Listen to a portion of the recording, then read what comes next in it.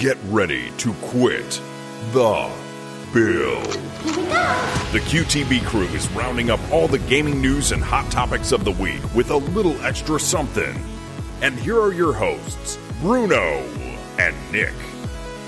What it do? I'm Bruno, and this is my childhood friend and co-host, Nick, to myself shaving. How you doing, buddy? He told me that joke was coming beforehand. I'm like, Nick's here. What? It's very, very well played. Well played. Yes. Hi. Hi, everybody. I'm Nick, and I am excited to be here, man. This is going to be a lot of fun. Yes, man. We have been talking about this for a while now, and it's good to finally kick things off. And, let's go ahead and just jump into it because we know why people are here. You're here for the stories. These are the hard-hitting stories that everybody's going to be looking up. These are the stories that you just can't escape your day without seeing. And obviously the big news today is IKEA has cardboard replicas of the Xbox Series X and the PlayStation 5. Yeah, they do. I mean, this is amazing.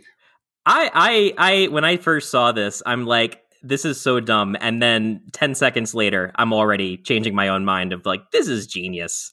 Everyone's talking about next-gen consoles, and especially the PS5. The size of this thing. Oh my gosh. It's a mammoth. And so like if I'm out shopping for furniture, I legitimately need to know, like, okay, is this Hergenspergen, table that I'm buying? I'm sure there's a Hergenspergen somewhere. Yeah, the Splurg. Of course, everyone's favorite. Yep. There's got to be, I need to know if this thing is going to fit in like a TV tree or anything like that. But it's amazing to me, the size of these consoles, but especially the PS5. What do you think?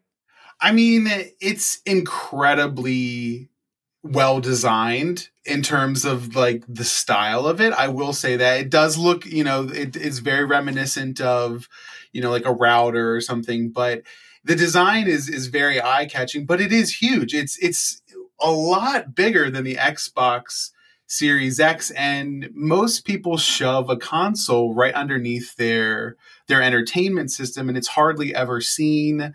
It's very rarely put on display in a way that does it justice.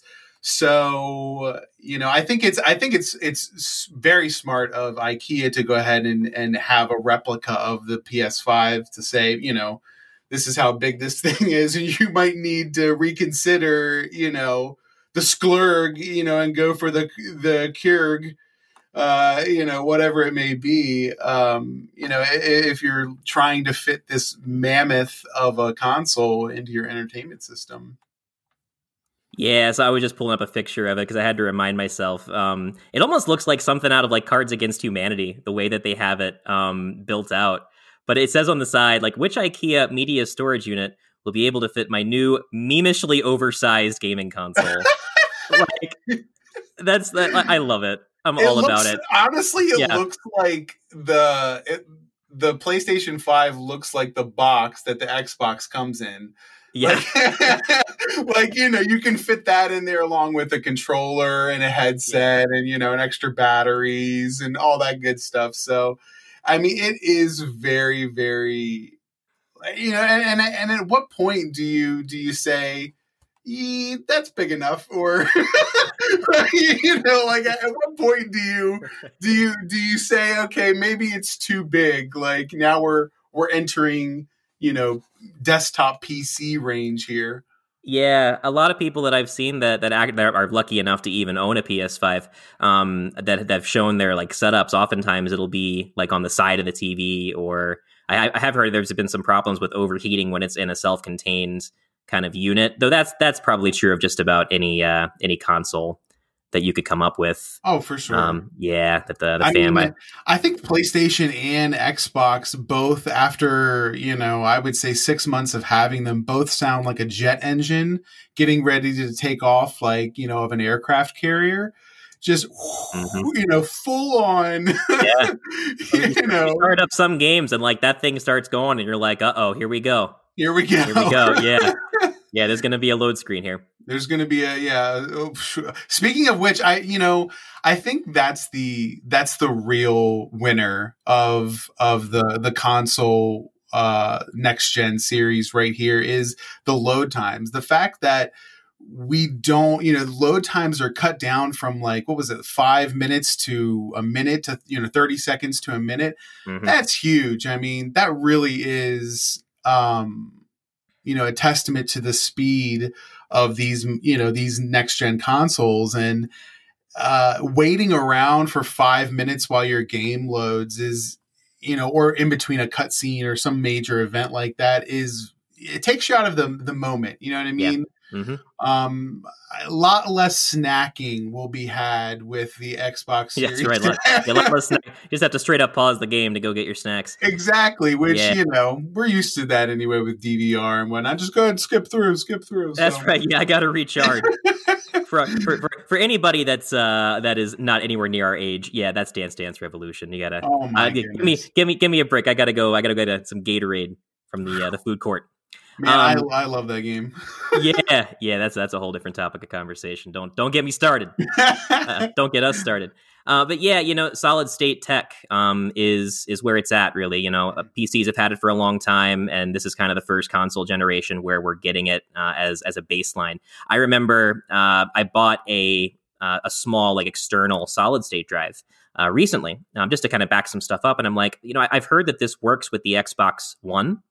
Let me give it a try. And so I took a couple games that I had heard will work a lot better if you actually use that as an external storage device and just move the games over there. And I'm telling you, man, games like Sea of Thieves, which is it's got a pretty big load time on Xbox One. I mean, it had to have cut the load times at least in half. It was noticeable enough that I did continue to use it for quite some time. So just having that as a baseline for, I think, the next gen of consoles and just kind of technology in general is the way to go. Yeah, I think that will be, I think that's going to be a standard. The thing that, worries me is the cost behind solid state drives to have, some type of external solid state drive. Hard disk drives right now are so inexpensive. So to throw those extra pieces of storage, in your setup is, very cost efficient, but, I'm wondering if we're going to see, some type of third party access to these, external storage units for the PS5 and the Xbox Series X, because aren't there's a proprietary one right now, right? From Xbox, but it's rather expensive, like $200 some. The solid state drive? Yeah, isn't there a solid state drive from Xbox? Not that I've heard of, but I mean, I don't know too much about the hardware. I think they had mentioned that they were going to try and release a solid or an external drive for it, but it was something that you had to get from Xbox, and so that was very unlike them. That's not a very Xbox thing to do. So it'll be interesting to see how, storage plays a factor into the future of next gen gaming, because we're already hitting like 100 gig games, like easy. This gen console is 100 gig games. So yeah, I mean, that's going to be a standard moving forward. Mm-hmm.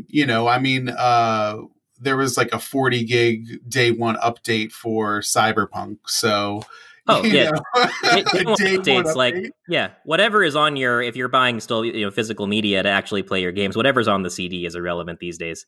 It's what are they giving you when you actually have to play the game for the first time and download the patch.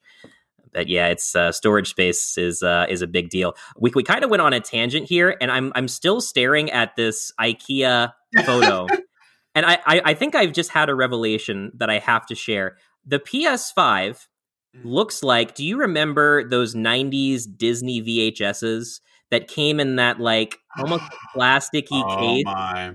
Yes, yeah, I do. that was, I mean, it was nothing like most of the VHSs, for anyone that's even slightly younger than us, once again, it came in like those paper sleeve, like cardboard sleeve. It was sleeve, like a cardboard sleeve. Yeah. But those Disney like vault collection, and I don't remember the exact term, they came in something that looked exactly like a PlayStation 5. So I should be able to pop this thing open, and there's like Aladdin waiting for me. Exactly, and it should be a cool color too. That was the other cool thing, is that in the 90s, after like VHS like really took off, and they're like, yeah, this is the future.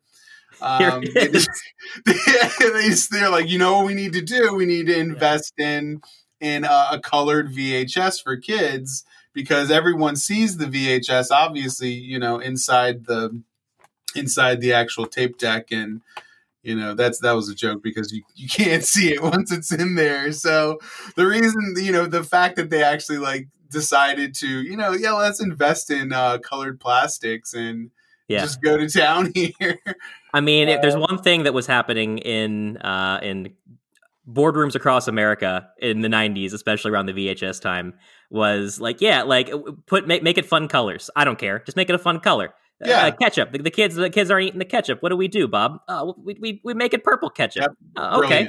Brilliant. Sell it. Yep. I mean, get this guy a promotion, because that's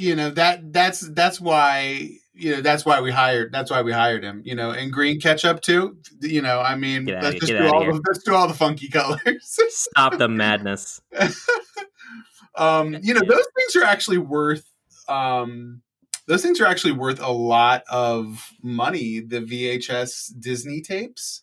There was a thing that went around about that. And I remember it when it was like peak viral. This was probably like a year ago. Everyone was talking about this, maybe longer. Probably before Disney Plus came along. Yeah, that it wound up almost like being a hoax, where everyone was saying, I remember hearing it and being like, oh, I know my mom has some Disney VHSs lying around somewhere. And sure enough, when I was over at her house, yeah, there they were.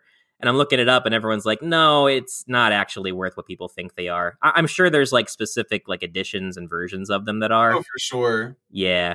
And I think I think everyone thought, it was just every Disney VHS tape, when in reality it was, Disney's been very selective over the years of bringing out, a certain Blu-ray or edition of a movie on Blu-ray. So the fact that some of these movies only existed in a VHS form in terms of like home video is probably what spiked their popularity and their the demand for them. But now with Disney Plus, I mean, there's no need.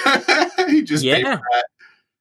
Pretty much, yeah. It's I remember when people were talking about the Disney Vault back in the day, and the commercials would be like, "Oh, we've brought back Toy Story. You better get it quick before it goes back in the Disney Vault." The Vault, yeah. It's like, I don't think Pixar wasn't a part of Disney back then, right? The buyout didn't happen until later. I think they've always been. Well, that's not true. They haven't always been a part of them, but feels like they have. Yeah, I think they were a part of them with. I mean, obviously with Toy Story, that was their first. Their first feature film. They did like a Toy Soldier. Before that, it was like a short film. But they were working on Toy Story since 1987. That was the year I was born. Not to show my age, but 1987. They didn't release the film until like 94, 93.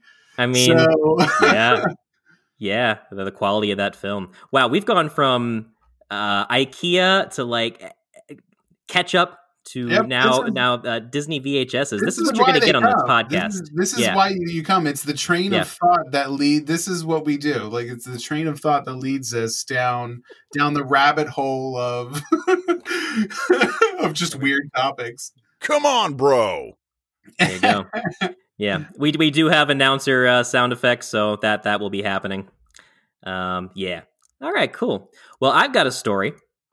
What's up? I did a little thing on the internet. So you may have heard this PC game Rust. A lot of people are playing it. I personally have not played it. I'm pretty familiar overall with the premise of it. I've seen some other kind of YouTube videos and streams of people playing it, but I think both of us really haven't had much of exposure to it. But I think it's still a story that's worth talking about, because the game has reached new heights on both Steam and Twitch, and this is from NME.com. Not like enemy, like the opposite of my friend, the letters NME. We see what they did there. Yeah, I'm sure whatever it stands for doesn't matter. They were just going for the enemy part. So the game has consistently had around 50 to like 75,000 concurrent users over the 7-year lifespan of the game, and it's really rare for a game that's been out this long. Especially a game that was kind of in that early access hell that a lot of games kind of find themselves in. So now a bunch of big name streamers, Shroud, Pokimane, Disguised Toast, Soda Poppin', Myth, and some more, have been playing on their own server, right? And all the hits. When all these all your favorites are here. When a lot of these big names get together and do this kind of thing, whether it be through Twitch or YouTube or whatever, it really does cause a lot of exposure for the game itself. The same thing kind of happened with Among Us, right? A game that was largely a game that was obscure to most, and got its rise out of nowhere when big name Twitch streamers started to catch on to it, and content makers in general, right? Totally. Yeah, they just reached 1 million concurrent viewers for Rust. Total viewers for the day, not concurrent, but still in one day. This happened just last Sunday. So really cool. And I know that you and I have talked before about the power of social influence in games. And how it's a whole new world that we just didn't have, even 5 years or more ago, where a couple people can get together and be like, hey, we're going to play this game. And who knows what's going on behind the scenes if there's some kind of branding deal. I know certain platforms like YouTube make you disclose that now, but I don't know about the Twitch side. But we were talking about Sea of Thieves specifically a couple of years back where the same thing happened. Remember that? Yeah. Oh, totally. Yeah. I mean, this idea of, just having a core group of people that promote your game, in the sphere of influencers can really change the tide of how people view your game. I mean, I think that was a big step for Apex Legends. When Apex Legends came out, Respawn Entertainment decided to go ahead and sign some deals with Ninja and Tim the Tatman and just all these streamers to promote their game via influencer marketing. And that's a huge step in terms of the way we perceive games, because it's first of all, it's a bold strategy from developers to basically go ahead and say, we think our game's strong enough that, it's not going to get, completely destroyed, by chat, for promoting it on live stream. But at the same time, to just have a different approach to putting something out there and saying, the best form of marketing is still word of mouth. Yep. So to have, an influencer say, yeah, I'm playing this game or whatnot, it just really elevates a game, from obscurity to popularity, overnight. And, I've seen a few Rust streams here and there. There's a Australian streamer by the name of Creator. That's Crayaator, and he played Rust for a long time. And I mean, I think it's been bigger in other countries. I see a lot of UK streamers and whatnot playing Rust because of just some of the game mechanics that are present in it that you can do. People have set up shops, like, these like booby trap shops that you come in and look for what we have here, and then they release this trap door and you're dead. And so I think the and this is going back to the influencer aspect, that some of these games that are reaching these levels of popularity are because of the content that can be created around them. Mm-hmm. It may not necessarily be because the game is, the best graphics in the world. And I think we're seeing that. I mean, look at Among Us, it's very, very basic 2D cartoons, that are running around. I'm not knocking the art style in any way. I love it, but right. That's not the focus. The focus is on the gameplay and, the experiences that you have. And I think that's what truly, is always going to be the best part of gaming, is just that the experiences that you have. And so, that's one of the things I've always talked about in terms of, when people say, oh, PlayStation 5 is better, or oh, Xbox is, better, at the end of the day, you're probably just going to be playing Fortnite, Exactly. Yeah. or something that you can play on every console, because you only play those single player campaign experiences, a few times, maybe once all the way through. Some people don't even finish them. I'm guilty of that, just with time constraints and whatnot. You're just like, oh, I just didn't really get around to finishing this game. Right. Some people play through them maybe twice or 3 times, but even so, that doesn't compare to the amount of hours that people sink into these multiplayer experiences that provide such rich content experiences. Yeah, I mean, the same thing goes for streamers, right? Like, if you're streaming a game and you're streaming a single player experience, it's just going to be your gameplay from start to finish, and you're rarely going to say, hey, let's go through it and do it again. Or you might have someone that's like a completionist and that's their thing, or a speedrunner. Of course, that community is definitely gonna gravitate towards the single player experiences. But yeah, that's the beauty of these types of games, is that because the players make the story. Yeah. That there's so much more opportunity for social influencers to latch onto it, whether the developers intended for it to or not. I'm reminded of the Jackbox, the original, and most people don't remember this. The original Jackbox Party Pack was never meant to be a streamed game. It was never meant to be. The first game, and I think they may have patched it later. Their idea of it was just people in the same room playing it as a party game, just like all the other, Jackbox Productions game, like You Don't Know Jack, right, and all that. Yeah. It's always been about a party game. And the Twitch community, the streamers, said, wait a second, we can do something here. And thank goodness they figured this out, that, hey, let's completely stop what we're doing, pivot towards this, and develop for this crowd, because they've basically created a business angle that we hadn't. And I think they admitted this outright. They hadn't thought of it.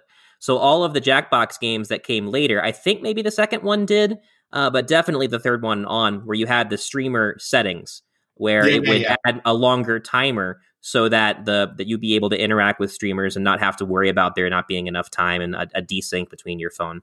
Yeah, the delay was horrible in the early days of Twitch, and still can be. So but yeah, it's really cool seeing what happens when, even with games like Rust, though Rust isn't looking for any angle changes. But I'm constantly thinking about Among Us, and like, imagine being on that developer team. They talked about how before they got big, they were going to make an Among Us 2. Like, it was already in production, and they're making so much money hand over fist out of nowhere because a couple social influencers started playing their game. And they're like, hey, this is actually really fun. And now they're like, okay, we're going to go ahead and cancel that game and just provide you more content for this game. Like that, literally a couple of social influencers caused a domino effect that completely changed the lives of that team.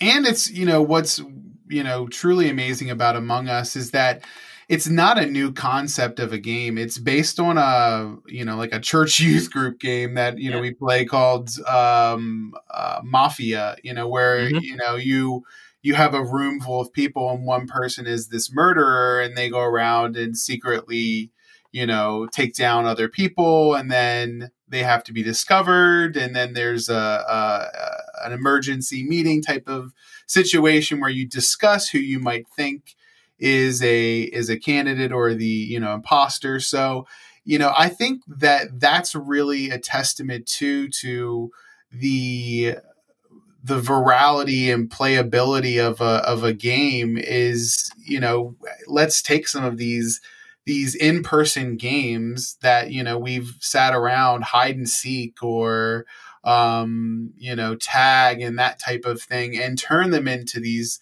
video game experiences, albeit with, video game mechanics and other systems in place to help progress the game. But it's still just amazing that something so simple can be so, impactful and so widely, known in the gaming community. That's just a simple idea of like, let's just have this mafia, murder party game and go from there, or even, Rust, this idea of like, let's give this like, caveman-esque, because I'm pretty sure you start off naked, like buck naked, like out in the middle of the wilderness, and, just like Rick says in Rick and Morty. So you're mining stuff to craft with and you're crafting stuff to mine with. And it's like, yep, that's the game. That's the game. Hey. Repeat that for 200 hours. I remember, I don't remember who was streaming. I want to say maybe it was Markiplier, but someone else that they had just tried, like this was way back, that they had just tried Rust for the first time and they like spawned onto a beach on a server. And they got nothing, and like out of nowhere, they get like wrangled by some other clan in the game and like put in cages, and like the situation escalates very quickly. Yeah, as it would in any, showing up on the beach naked. I mean, you're bound to grab some attention. Yeah. So you got to be careful. That's just a PSA for everyone out there. Make sure that all your beaches are nude appropriate, because you don't want to be tangling with a group of ne'er-do-wells trying to shake you down. Sassy. That's right. It's sassy. Yeah, you gotta look out for those guys on those nude beaches. Yeah, it's wild times. So yeah, that was kind of my story is what's going on with Rust, and going back to the talk about streamers, have you ever seen Mythic Quest, Raven's Banquet on Apple TV? I have not. So I've never heard of that. It's Rob McElhenney, the guy from It's Always Sunny in Philadelphia. Yes. Yeah, so he produced this show. I think he also stars in it. Well, I know he stars in it, but I think he also produced it. But the idea, you would like it because it's a show about they're developing this MMO, and this guy has no idea what he's doing, but he just has an idea, and he's in the right place at the right time. He basically makes World of Warcraft within this show's storyline. And there's this episode where they're looking for like how to get more people on the game, and they decide that they need to reach out to a streamer and try to get a big streamer. So they find like this like 8-year-old kid who's like he's wildly successful, but he's a punk, and it does not go well. And so they ultimately decide to just have like one of their own people fake being a streamer. And like, and they give like all these resources and tools, and it actually kind of works.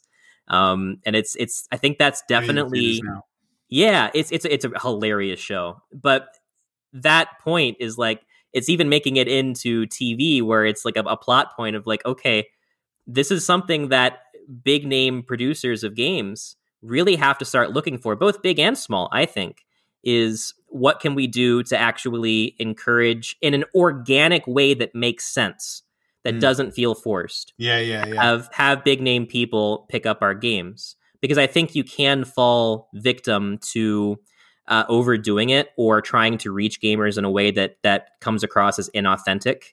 I think that we see that all the time with mobile ads, like, for mobile gaming, that seems very, very inauthentic. Yeah. Do you remember the Burger King fiasco on Twitch? I vaguely remember, but refresh my memory. Yeah, so it was I think this was like a year or so ago as well, where a couple of YouTubers that were big, or YouTubers that also streamed on Twitch, were doing videos about like what's going on here, where Burger King, and this is actually very clever but also very dirty, was going on to Twitch streams where you could like pay bits to get text to speech that speaks in the stream. I remember this. Yeah. This is brilliant. This was actually really brilliant advertising, and it almost didn't it like shake up the, like, from a government standpoint of like what is ethically, acceptable in terms of like advertising. I don't know if they got in any trouble on a government level, but there was a huge blowback from the streamers and just people in general that they stopped doing it. And I don't think anyone else picked up the mantle, because they were essentially tweeting for like $5 and saying like, oh, hey, just wanted to tweet this 500 bits, which is also the amount of money that you would need to get, a Whopper Junior combo at Burger King. Limited location supplies may vary. So that really it struck a bad chord with gamers, and a lot of streamers were starting to be like, hey, this isn't cool. Like, you're coming onto my stream and advertising without my permission, and you're giving me like $5 to do it. Like, are you going to sponsor me or not? Because I'm sure they crunch the numbers and they're like, okay, well, we can sponsor these guys and say, hey, this stream is brought to you by Burger King for, $200 per stream, or we can just go in for $5. But, that also raises the question, like, at what point is that not acceptable? I mean, if you're requiring people to have a voice, and so I think that's part of the problem with certain streamers. I think streaming has been so far, has come so far, but it's becoming removed from your audience. Instead of being more connected, I feel like they treat the chat section as a whole. And then if you want to be individually heard, and I'm not saying all streamers like this, but majority of them require someone to pay them money in order for them to have a text to speech, conversation with them. So at that point, if you're requiring someone to pay to talk to you, then I should be able to say whatever I want. And if I happen to be a walking billboard, like the Subway character from Community, like Eat Fresh, I love that episode. That if that's what you are, then you've set this up for yourself, so to speak. And you know what I mean? Like there's a difference between paying someone to advertise for you, and then there's advertising on someone's page, which streamers don't get a say in what's advertised on their page. If you're not subscribed to a streamer and you go to their channel, an ad pops up. It could be an ad for Burger King. You wouldn't know because you don't know what each individual person is seeing, when they see an ad. It's tailored, that's how ads work. So I don't think I understand the big stink, but at the same time, they weren't asking them to advertise. They were merely usurping or going around, the red tape, so to speak, of normal advertising protocols and advertising when, there should be no advertisements. I think it's incredibly clever. I understand the backlash, from a, viewer standpoint, but at the same time, being a marketer myself, and being in marketing, I think it's very clever, and I thought it was a great idea.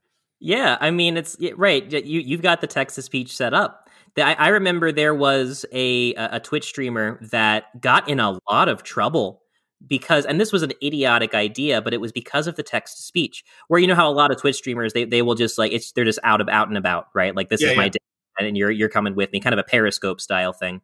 And this one guy had it set up where his speakers were external, where if anyone did a text to speech, it would just say whatever that person said. And anybody in the vicinity could hear it. And it was not like quiet speakers either. So I foresee no problems with this scenario whatsoever. What could possibly go wrong, Bruno? What could possibly go wrong with this? Yeah, this is a perfect idea. Yeah, so he's on like a college campus, I guess, where he goes to school, and in like a crowded building. And the person that sends out the text to speech sends an audio file of like a bomb warning with a siren. Yeah, and you can imagine what happened there. So like that's worst case scenario right there. Yeah, so like the building, an obscenity, or maybe some inappropriate video. Right. So the building clears out. Like the video shows this, and he is like he has not figured out the correct response to this yet. He actually bolts, like he's running from the cops. Wow. And like everyone in the stream is telling him, like, dude, just stay where you are. Like, explain this because it's literally captured live. Yeah, really. Anyway, but yeah, that's just an example of how like right. You've created a text-to-speech engine that incentivizes people that, right, if you want to be heard, this is how you do it. So yeah, I'm kind of in the same boat of if you're set up that way, you really can't complain when it happens. Me personally, and I think you probably be in the same boat. I think most streamers would be in the same boat. If Burger King wants to come into my Twitch stream and throw me $5, I'll talk about what I like about Burger King all day. Yeah, right. I mean, Yeah. that's a given. I mean, especially I'd be like, what? Yeah. Burger Yeah. King? We could talk about that Burger King Kids Club. Right? Oh my gosh, I remember that. So back in the day, kids, this is just a little nostalgic trip for you. There was a kids club. This was called Kids Club, and there were different characters. Even a kid in a wheelchair. I'm pretty sure. Yeah, I mean, that was, diversity through the roof. There was a black kid, an Asian kid, and a kid in a wheelchair. I mean, we just had all the bases covered. We had in the 90s. We had them. So, and they did these little cartoons. Like this was back when like marketing really put some effort into their campaigns and right, making like a cast of characters. A cast of characters. Yeah. So I mean, do yourself a favor and just look up 90s Burger King Kids Club, and you'll see some amazing commercials there. So anyway, I digress. Yeah, you won't be disappointed. Once again, we've done it everywhere from Rust to Twitch to Burger King Kids Club. That's what I mean. Yeah, where it's going to be wild twists and turns. Turning on dimes here, turning on dimes. So yeah, that was my other big story is what's going on with Rust. You know, we kind of started the stream in between like a lot of like heavy news, right? Like, you know, all of the stuff going on with the next gen console releases, and then of course the huge Cyberpunk controversy that happened has kind of dialed it down a little bit. People are waiting on some new patches to come out, but which I heard somebody had created a third person mod for the game, which, you know, that's what the game needs right now is you know, third person mode instead of, you know, an attention to the myriad of bugs that are plaguing this game. we got time. We might as well just go there. So the crazy thing about Cyberpunk, when you're on a vehicle in that game, it will switch you to the third person if the camera has it set. So that's there. But in first person, they went so far out of their way, I guess they just really didn't want to render the character. Because there are mirrors in the game in places where you would normally expect to see mirrors, like a bathroom. Yeah. But in order to actually use the mirror, where mirrors are, that's where I would want it. Yep. So in order to actually use the mirror and see yourself, you have to walk up to it, and it's like a high-tech mirror that like it's just a panel with like information on it, but you can push a button to use the mirror. And then when you use the mirror, like you can tell like it's like waiting a couple seconds to load your character. And then like the mirror parts of it like flicker into place and you can see your character, and then you have to do an awkward exit to get out of it. And it's like, seriously? All that just to look in the mirror.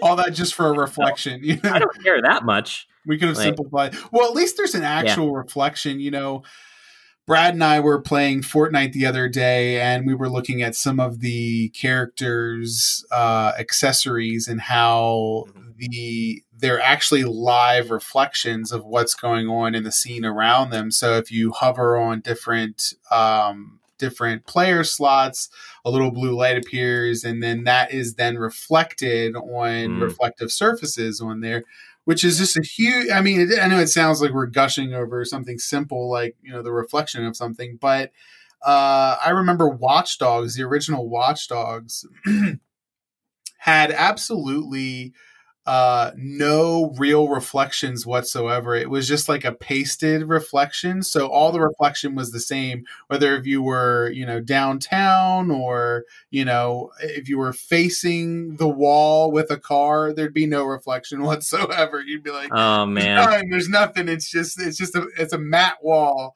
And, you know, that type of trickery is, in terms of, just painting this picture of a game that's supposed to be very rich in graphics to then take that, you know, cut that corner and be like, oh yeah, we're just going to have a matte texture that is looks like a reflection, so to speak, that isn't really a reflection. So Watch Dogs 1, 2, and Legion, Stadia is having like a huge sale on them. So I picked up all three. And now when I inevitably play the first Watch Dogs, I'm going to be looking for that reflection and be like, oh, you are. There it is. Yep. You're going to, Yep. and I remember Ubisoft is that's another thing we can kind of talk about. Ubisoft is, rumored to be coming to Xbox Game Pass. And you know, that would first of all, that would be a huge deal for Xbox. But you know, I feel like Ubisoft has been better in recent years, but in the past, you know, they were very misleading in terms of what they would show at E3, you know, versus what you'd get on game day. And that type of, you know, misleading marketing is still prevalent. We're still seeing it today, you know, with Cyberpunk. You know, here we are with Cyberpunk, you know, and, you know, it painted this huge, lush picture of this world. And then you get in there and it turns out that, you know, it's like half the amount of, you know, people, you know, on the next gen consoles, and then the base consoles, or I guess the, you know, current gen consoles, it's like, you know, non-existent. So, you know, we're still plagued by that, you know, all these years later with just this misleading marketing that gets people, you know, hyped about an idea or a game and then fails to deliver in some way, you know, whether it's the graphics or the actual gameplay. And I get it. Like, if when you're that early in development and you're trying to get people hyped about the game, you're obviously not going to be able to show them a finished product, even if you create some kind of like self-contained demo or experience, like what I think what Anthem did originally, and look how that turned out. That it's challenging as a developer to show something that isn't some kind of pre-rendered CGI. But nowadays, when that kind of stuff shows, and usually it will say, not in-game footage at the bottom, that it just kills any and all hype for the game, because people have been burned so many times that they're just not into it anymore. And you just can't wow people with impressive looking CGI trailers like you could back in like the PS1 days, where that kind of thing was a marvel in and of itself. But yeah, you know, Cyberpunk, and I'll say this, I put in about 50 plus hours, maybe 60, and did very close to like a completionist run of the game. And I'm definitely not going to spoil anything, but I'll say this, you know, when it was right, when it was working the way it should, it was to quote Keanu Reeves, breathtaking experience. It was a great game when it was on rails and doing what it wanted me to do. And I didn't realize just how much I was on rails until I decided, like, hey, I want to do a second playthrough, because you can't really respec your stats in the game. Once you pick them, you have them. So I wanted to kind of build a different style character. Yeah. And at the beginning, you can pick 3 different paths that your character, your origin story, essentially. And that changes the beginning of the game. Now, I knew that eventually all the storylines kind of merge into one. So I was going to get there at some point. But I'm like, well, I've heard the Nomad story is good. And I did like the corporate guy storyline initially. And Bruno, within like the first 45 minutes or less, I was already on the same story as the guy that was supposed to be this corporate insider that was sabotaging people from the top, from within, you know, and falls from glory, to some random person that's just like driving space cars in the desert. And I'm a loner and I work alone. And they get the same story within like 45 minutes. And knowing what they had promised on that end, I totally get why people are disappointed. I personally got my money's worth out of the game, but I played on Stadia, which is just a port of PC, which is right now basically the only way to really get a good playing experience in the game. But I'll leave it there because I don't want to ramble too much. But it's, I mean, I was really excited for the game, and even some of the glitches looked really amazing. Like I saw a car body slam someone Like the car just up and, RKO'd out of nowhere on some innocent bystander. And, just incredible. I mean, just incredible commitment and flexibility of the car to be able to get that much air and actually flip onto someone. But, it's things like, certain glitches and stuff like that can be fun in a game, when they are not breaking the game. Yeah, my first playthrough, there's a side mission where there's like some guy, and it's a really funny mission. He has his junk cybernetically enhanced, and it goes wrong, and he just all is like, hey, you need to get me to do this voluntarily, or is this like part of the storyline that you have to get your junk? Well, no, this is another guy. It's not me. Oh, okay. Okay. So it's like an NPC. Okay. Yeah, he's like, no time to explain. You got to get me to a doctor as soon as possible. He tried to do this at home. I don't remember exactly what the details are. That's what's going to be in the future. He watched some YouTube video. Yeah. It's just like cybernetic. No. It was like a home kit he got off Wish. Made in Windows Movie Maker. Yeah. He's like, ooh, look at this deal on Wish. I can get cybernetic junk. This will be great. And there's a YouTube video attached. Yeah. But it's got decent reviews. The actual mission couldn't have been any simpler. Like, pick up the guy and then listen to his funny banter while you're driving him to the doctor about his terrible life choices. Classic GTA. GTA story. I'm at a point in the game where you don't have a car yet, so I had to hijack the nearest car. And so when I hijack the car and I get in, all of a sudden my car just yeets horizontally into this poor man. That's probably like a future. It's probably, I mean, we're all looking at it like it's a bug, but it's probably like a future, like, it's a like mercy security, like it's a security measure that the car takes when it feels threatened, like a possum or something like that plays dead, but it just yeets forward. He's gone too far. But yeah, that was one time, like, I actually, like, the mission failed, and in that game you can't replay missions, so I had to go back to a previous save. But the car malfunctions in that one. It's something to behold. I'm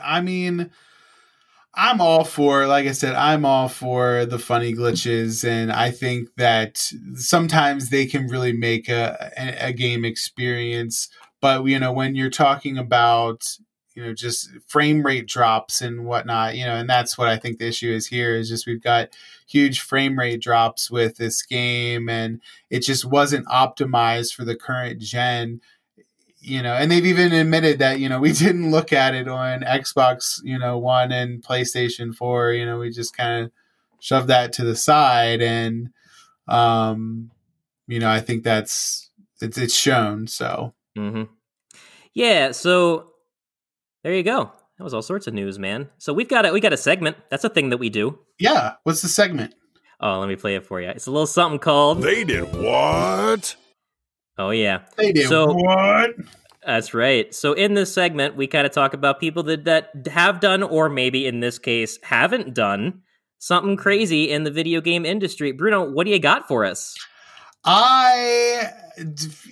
of the things that I think we all have guilty pleasures, right? Where it's the thing that you're like, I don't really like to tell people that I like this, but I like it, secretly. And then there's the like guilty, like not pleasures, where you're like, I kind of wanted to do this, but I haven't gotten around to it. And for me, it's a game that everyone's played, but I haven't, and that's God of War. I know we're probably going to lose tons of listeners right now over this, but I have never played a God of War game. Come on, bro. I know. It's hard to believe.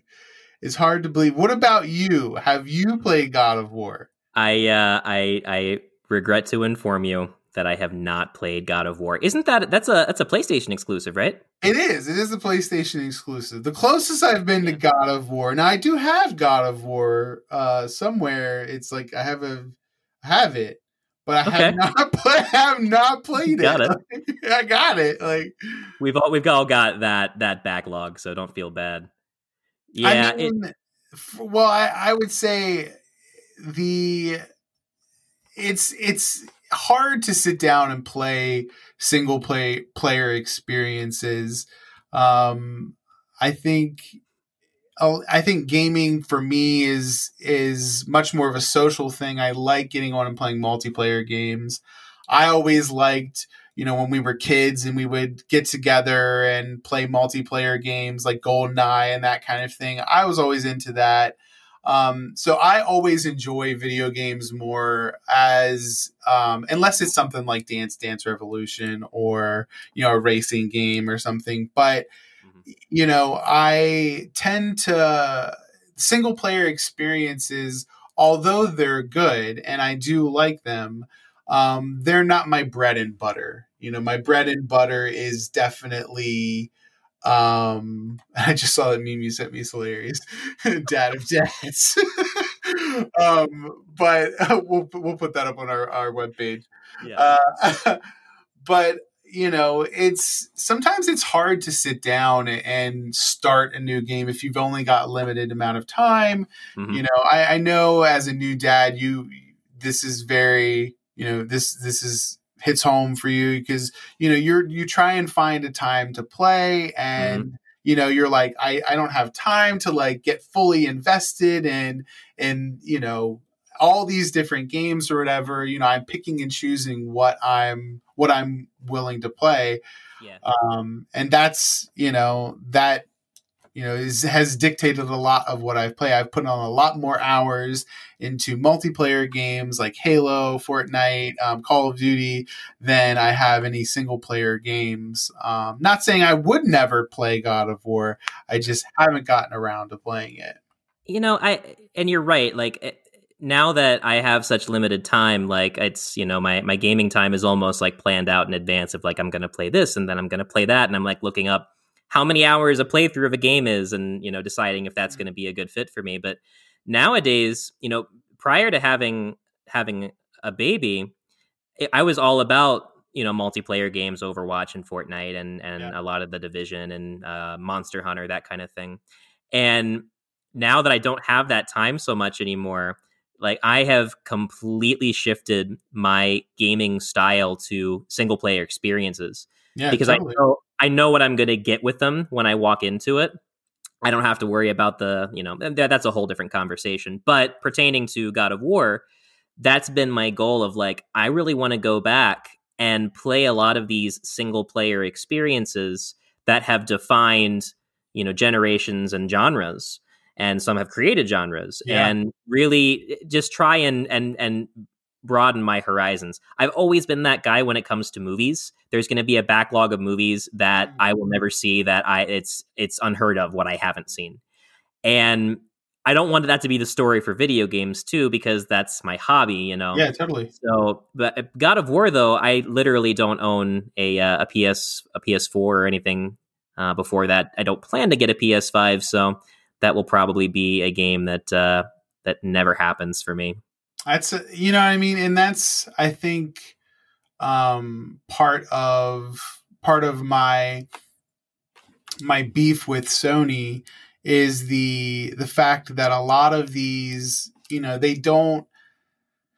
They say they're working on PlayStation emulation and that type of thing, and it's harder than it is for Xbox. But they've continued down that path of that proprietary type of approach to making a game that does great for your exclusives and all. But now we're 5 PlayStations in, and I can't play PlayStation 2, games. There's no log like there is with, there's no extensive log, I'll say, like there is with Xbox, where we've got, thousands of games. I mean, and that's my thing with like, with the Game Pass is, now with EA, a part of the Game Pass,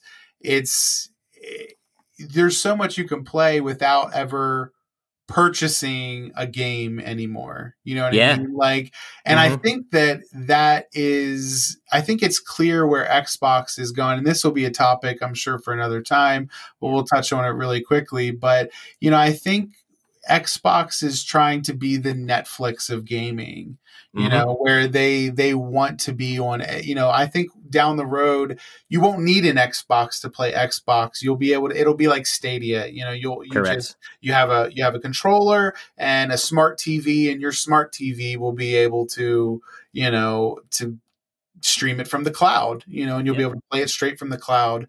And that's the type of future that I think they're really invested in. And I think, you know, personally, that's the future that I want. I think mobile gaming, for me, is less about, you know, playing mobile games on my phone from the app store that, you know, waste time when I'm pooping, you know, and more so, you know, I gotta watch this ad for 5 more gems. Yeah. Hold on. This bird is super angry, you know. And so is my stomach. So, you know, I think mobile gaming for me is about, you know, being able to game on the go and being able to game anywhere. And with, you know, technology increasing in terms of like 5G and, you know, having, you know, connections to hotspots and Wi-Fi, you know, wherever we go, I think, you know, the ability to play mobile games on the go is only going to become more prevalent. Yeah. And I think that's a future that I'm glad they're investing in. You know, like I said, in terms of exclusives, I could, you know, just like you said, I could, you know, leave it or, you know, take it or leave it in terms of, you know, some single player experiences. I mean, sure, they look fun and I've seen tons of videos, but, you know, some of these games, it's not something that I feel that I'm missing out on, you know, in terms of like, oh, I really want to play this game. You know, there's certain games that I feel like that, like, I'd love to play that. But, you know, it's like you said, it's very, very difficult when PlayStation kind of hides their proprietary, you know, technology and games within each new console that they create. And then you're like, well, I hope it can play the last game, because then otherwise, you know, we're all going to be sitting here 20 years from now being like, I'm looking for a PS3 because I want to play this game because it's not available on the PS25. Yeah, exactly. So, you know, like, you know, I don't like that that approach. So it was wild, that story about how people had gotten that one Xbox game. It wasn't Fusion Frenzy. I forget which game it was. Working in an online match where each person was using a different generation console. Oh, I didn't see that. Yeah, I thought I posted it in the group, but yeah, we'll have to. I saw that they were playing that, but I didn't realize they were all playing online. Wow. I believe they were all playing in a session together in an online game, or at least, it couldn't be local multiplayer because that'd be a LAN thing, and that definitely wouldn't work. But yeah, it's nuts that that kind of backwards compatibility exists. But also, going back to the mobile gaming thing you were talking about, I just bought a Razer Kishi, that little thing that yeah. Oh yeah, there you go. Yeah, and I mean, just for that alone, I mostly bought it for Stadia, but I'm really thinking about using that to re-up the Game Pass, because that gives me another way to play a lot of games, just kind of in whatever circumstance that I find myself in as a fast-paced action dad. Yeah, it works great. Yeah. I mean, it really does. You know, and so does the. You know, this is the interesting thing with the Xbox Game Pass. It's almost faster to try out a game on your mobile, you know, streaming it straight to your mobile, than it is to like download the full game from your console. So oftentimes I'll, you know, get on there and, you know, try a game out really quick to see what it's like, you know, and then if I, you know, decide to if I decide I like it, you know, I'll go ahead and download the full thing on on my console and, take up what little precious space I have. Exactly. Because like I said, we were talking about before, there's just only so many games you can house on a storage drive before you have to start making sacrifices. It's like Sophie's Choice, Although we can always re-download, it feels like you're just parting ways. You're like, Yeah, but with the data caps that are happening this year, with I believe it was Comcast, that they and so many people are using that service where they implemented a data cap of I forget how much it was, but it was nothing. I was hitting it. It was like 1,000 gigs or 1,000 gigs, I think. Yeah, I think it was a terabyte. And so now people are kind of rethinking those choices of like, I have to be very select when you're talking about 100 gigabyte games. Yeah, that's 10 games. Yeah, in a household that you're also streaming, and if you've got kids or anyone else in your house, they're probably streaming too. Yep, that now quick. You have to start making like tough choices about like what do I uninstall or install becomes a major decision.